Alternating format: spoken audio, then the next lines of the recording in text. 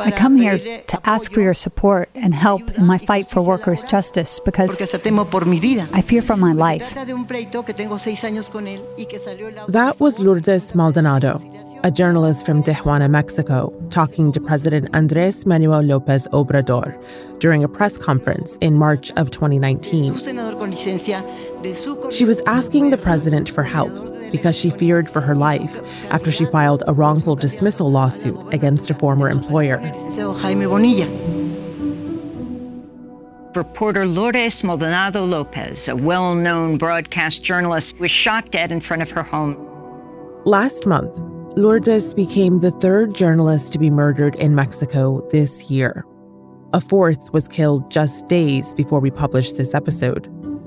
The most dangerous place in the world for journalists to work, other than in a conflict zone, is Mexico. 142 journalists and media workers have been killed there since 1992. But why are there so many murders of journalists in Mexico? And what's being done to protect them? I'm Malika Bilal, and this is The Take.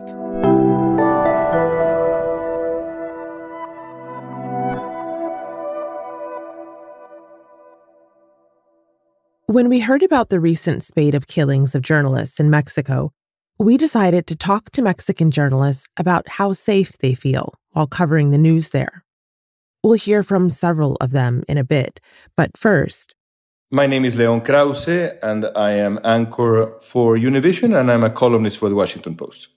Welcome back to The Take. Well, since you were last here, you've had a career change because you are now the new co-anchor of the nightly news for Univision, which is the leading Spanish-language media company in the U.S., based in Miami. So congratulations. Thank you. You are also a native of Mexico, and you worked in Mexico as a journalist for many years. And as clear from your Twitter feed, you're following the news there as closely as you are here in the U.S. So talk to me about how difficult it is to be a journalist in Mexico. What type of risks do journalists face? A couple of days ago, I heard a colleague in Tijuana, after the killing of Lourdes Maldonado, say that the reporters that were recently killed in Mexico had died in the line of duty, as if they were soldiers. And I think that paints a perfect picture of what is happening in Mexico. And journalists are indeed in the middle of a war, but almost completely unprotected. The government has tried to offer some sort of security assurances, but it has proven unsuccessful, at least in the case of the most vulnerable. The truth of the matter is Mexico is a country rife with impunity. The fact that someone can just walk up to a journalist and kill them in cold blood on their doorstep when that journalist is a public figure who has already stood in front of the president himself to beg for protection, it's just alarming. So let's talk about what happened to journalist Lourdes Maldonado Lopez, because her killing has sparked protests and it's caught the attention of journalists around the world. What do we know? Well, Lourdes Maldonado, she was a leader in the profession in Tijuana for many years, widely respected. She was fearless. And she went to ask for protection from President López Obrador. She said she feared for her life, and now she's gone, shot dead on her doorstep with brazen impunity. Sadly, the list is not short when it comes to violence against journalists in Mexico. So far in 2022 alone, José Luis Gamboa, director of the news site Inforegio, was stabbed to death in Veracruz on January 10th. And just 7 days later, photojournalist Margarito Martinez was shot dead at his home in the border city of Tijuana. Then, Margarito's friend, Lourdes Maldonado, was also shot dead as she was arriving home less than a week later. A fourth journalist, Jaime Vargas, was hospitalized in Yucatan after attackers broke into his home and stabbed him while he was asleep next to his wife. Last week, José Ignacio Santiago, the director of an online news site, barely escaped an attack when a car carrying armed assailants tried to cut his vehicle off on a highway in the state of Oaxaca. And on the last day of the month, Roberto Toledo, a journalist in Michoacán, was murdered after multiple threats. The motives for the attacks are still unknown, but Leon says that for quite some time, journalists in Mexico have faced death as part of their job. A long time ago, more than a decade ago, I moderated a conversation with the leaders of these news outlets, and it was clear to me that I was dealing with people who saw themselves as really soldiers in a war and who accepted as part of their daily jobs the possibility that one day what they do would lead to their death. And that's brutal. And one has to say that López Obrador is to blame for an environment that is particularly hostile to the press. He routinely uses his daily press conferences to denigrate journalists. This whole week, when the whole country has been shaken by the death of Lourdes and these other journalists, López Obrador has insisted on attacking the profession instead of focusing completely on the need to protect the freedom of the press and journalists themselves. That is unacceptable, simply unacceptable. It is unfortunate what happened to her. This is President López Obrador reacting to Lourdes' killing. The next day, in a press conference, he called journalists vultures. What happens is that some media outlets act in a biased way. Those who disagree with us will never be convinced. It will be very difficult to convince them.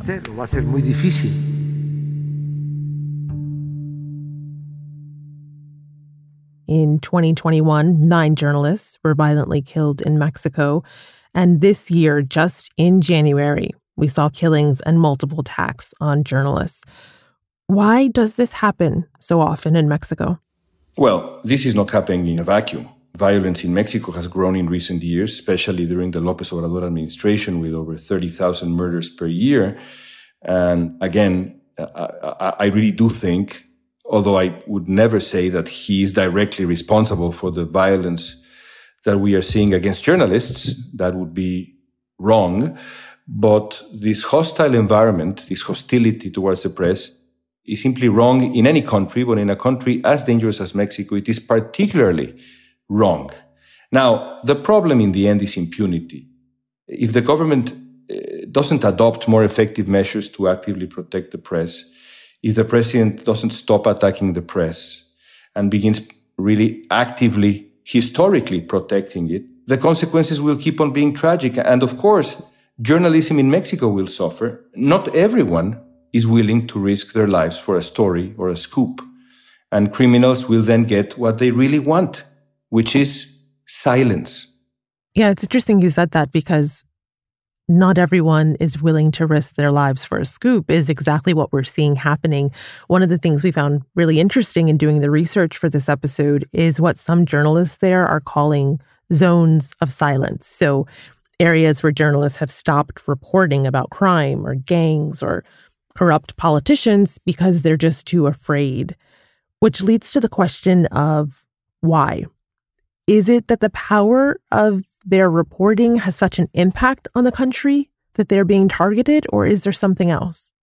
Well, journalism, especially the sort of courageous journalism that these colleagues do, and sadly, tragically, used to do, has an impact, of course. But the problem goes back to the fact that Mexico is a country rife with impunity. There is really no protection for not only journalists, but activists, those uncomfortable to those in power. And by power, I mean those in government, but also those in the illegal kind of power, tend to end up on the crosshairs of either one. And sometimes, and this makes frankly complete sense, the alternative is silence. Because if you don't stay silent, then you lose your life. We reached out to colleagues and friends of the 2 journalists who were killed in Tijuana, Margarito Martinez and Lourdes Maldonado. We asked them about their friends and about how difficult it is to be a journalist in the most violent city in Mexico. Soy Alejandra Guerra. I'm Alejandra Guerra. I'm a journalist and anchor here in Tijuana. Alejandra knew Margarito for years. She told us that he was an icon when it came to covering crime in the city. They'd been working together for the last 3 years. They say the good guys die first, right? And Margarito was so supportive, kind.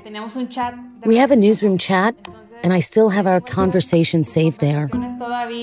It is a loss that I believe, in addition to being personal, a friend, a loved one, it is a loss for all the newsrooms here in Tijuana who were left mutilated without a lens like Margarito's. We asked Alejandra if she is afraid to go out and work now. The situation has changed, so I'm afraid. You didn't think about it before.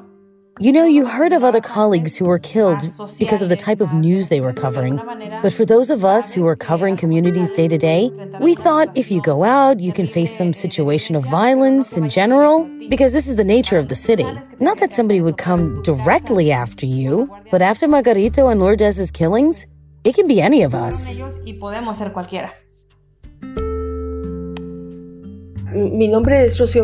My name is Rocio Galvan. I'm a journalist here in Tijuana, working for Grupo Radio Formula. Rocio was a close friend of Lourdes Maldonado. They met in Mexico City in the 80s and ended up moving to Tijuana around the same time years later. She loved cats. They called her Catwoman. And she loved when people referred to her that way. She was very compassionate and very temperamental. Rocio said that the violent deaths of her colleagues have shaken journalists in the city. What happened in the past few days have opened our eyes to the risks that we take on a daily basis, risks that we sometimes downplay. But you know why? Because we have to go out and work. You have to bite the bullet and tell yourself, nothing is going to happen to me. And go out and work alone. Rocio spoke to our senior producer, Ney Alvarez, who asked her if she felt scared to do her job. Yes, I'm afraid. I'm afraid because I know the size of the power of certain characters, and I know they are unscrupulous. When you say characters, would you please define who are they? Are you talking about politicians, drug traffickers, gangs? You're a journalist, and you know what I'm talking about. They're all connected. Rocio isn't alone in feeling fear when it comes to her job. We also spoke to a freelance journalist who told us about the alternatives many reporters have had to create to protect each other in Mexico. My name is Andalusia Knowles-Soloff.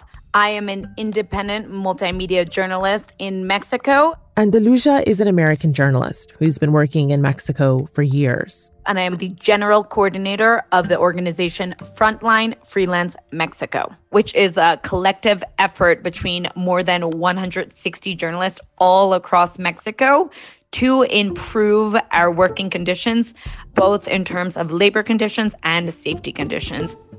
Andalusia says that because independent journalists don't have a news organization to back them up, they've organized a support group amongst themselves. So when they're in dangerous situations, for example, they can track each other via GPS or let a colleague know about the circumstances they're working under for certain stories. We need this support network to help journalists when they are on dangerous assignments and also help them demand from the media outlets that hire them that they should treat them with respect and care about them when they're on these dangerous assignments. Leon, the biggest question people have is who is behind these killings? What have we seen over the years? What do we know about who's killing journalists? Well, you just need to look at the reporting, and here one has to be very careful. The answer I would like to give you is that we will find out. Because if there was a rule of law in Mexico, if the killing of someone like Lourdes Maldonado or any of the journalists who have been killed provoke the outrage, the active outrage that they should, then that outrage would lead to answers. But just like it happens in most other instances in Mexico, and by most 95% or more of crimes in Mexico end up facing no real consequences at all. So I wish I could tell you that we will eventually know. Through this, we probably won't. And one of the criticisms that I've heard recently around this is that the government often says that it's not related to their work as journalists, that they were killed for other reasons that have nothing to do with their profession. What do we know about how true that is?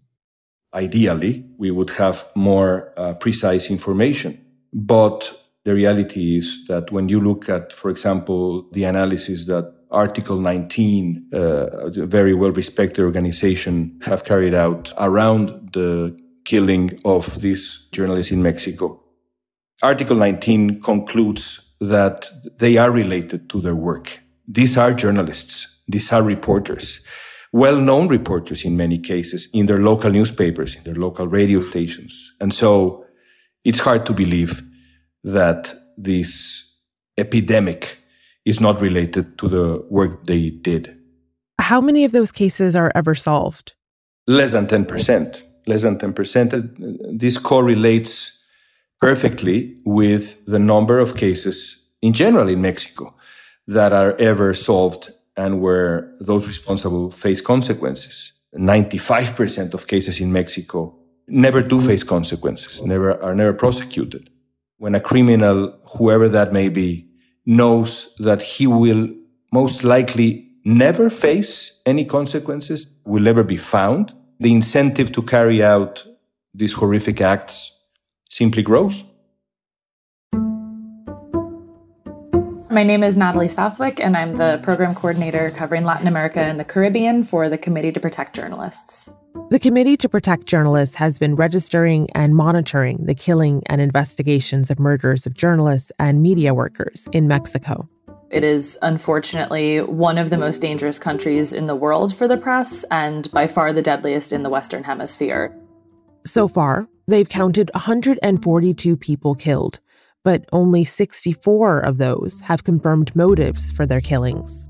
Depending on what topics, what beats journalists cover, they may be targeted by local politicians, even, higher level politicians. Definitely organized crime is a huge threat to reporters across the country.